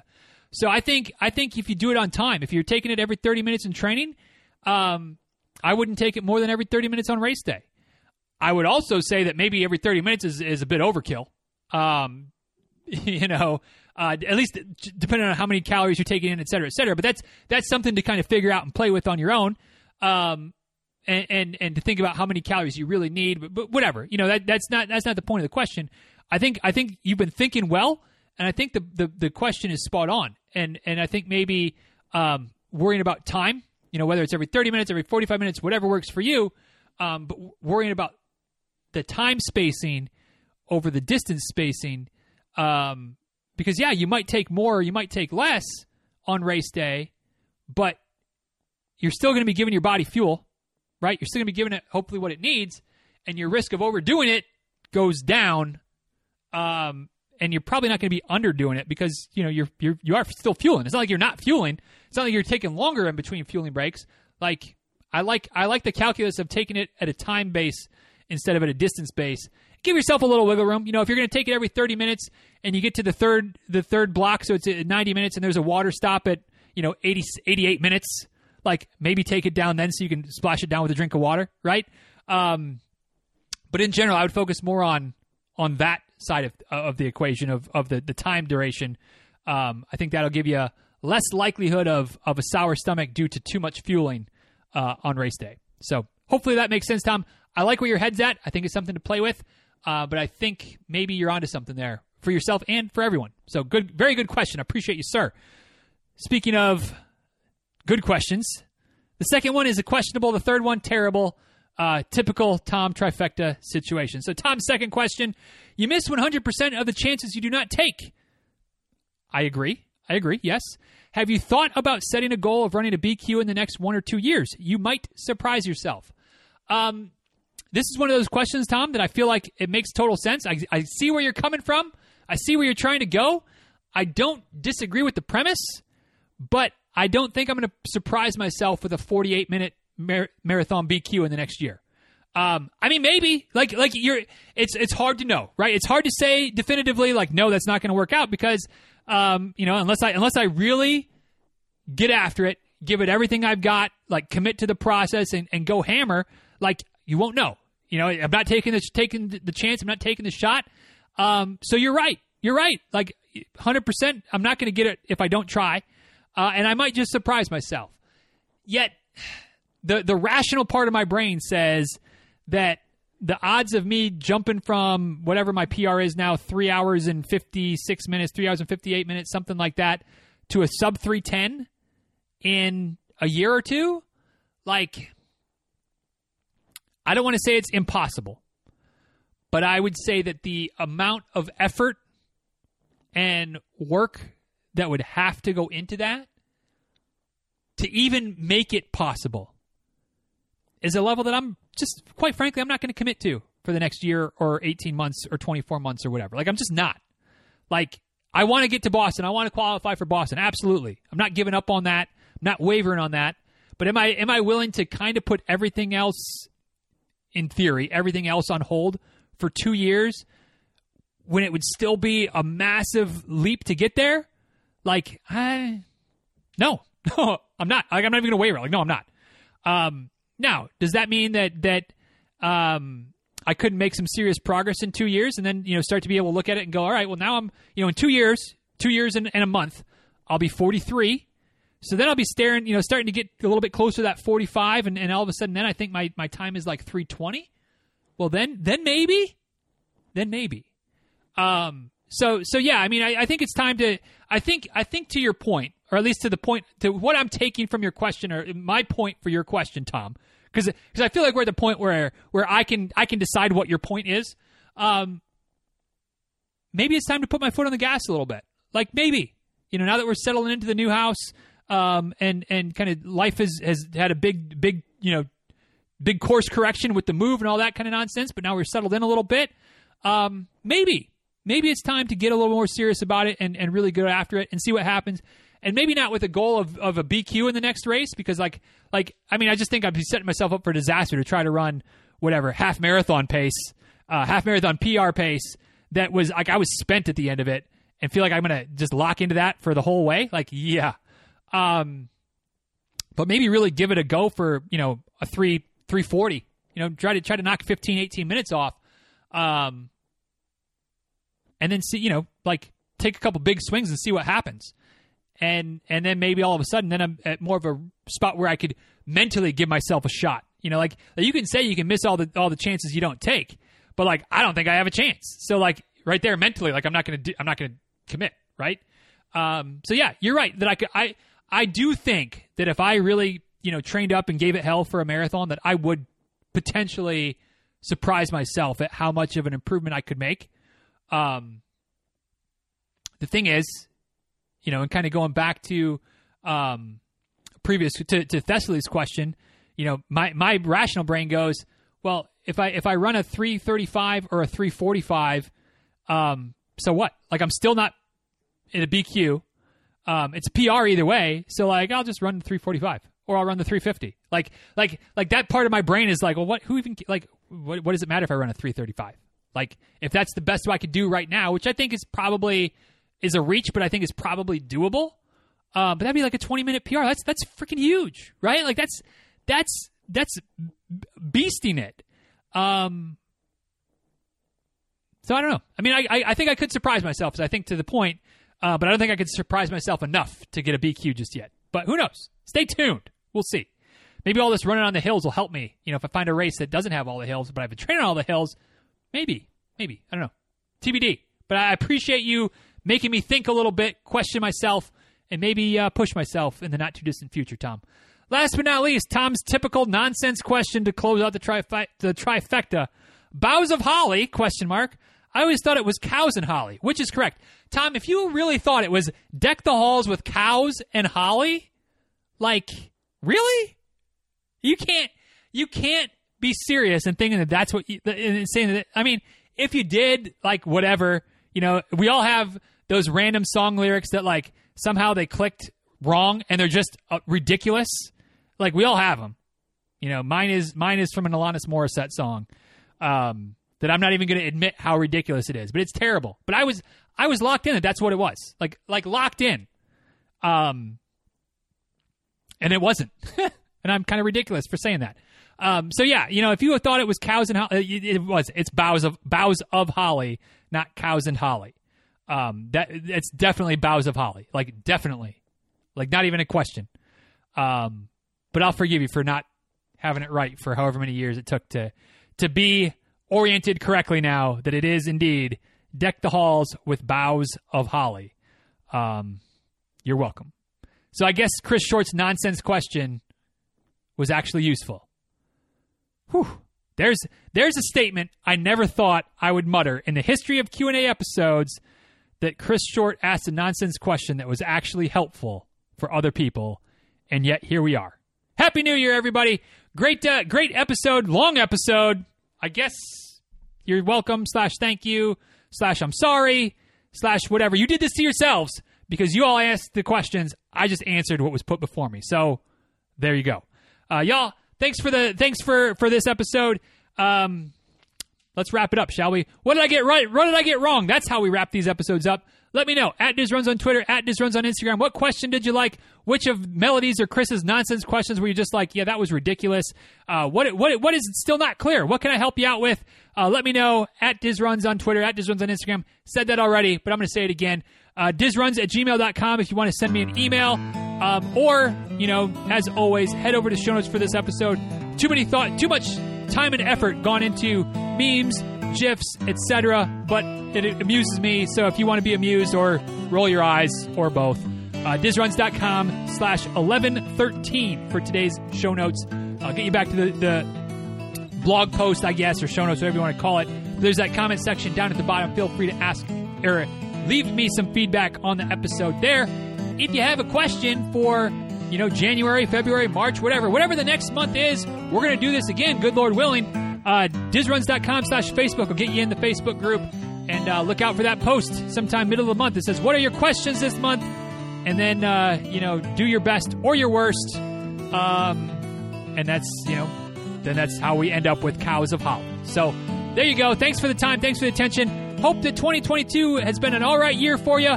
Hope that however 2022 has been, hope that 2023 is even better. Have yourselves a happy new year. See ya out there virtually for the fat ass. And until next time, y'all, be well. Take good care. Thanks again for listening. And we'll talk soon, all right? Later, y'all.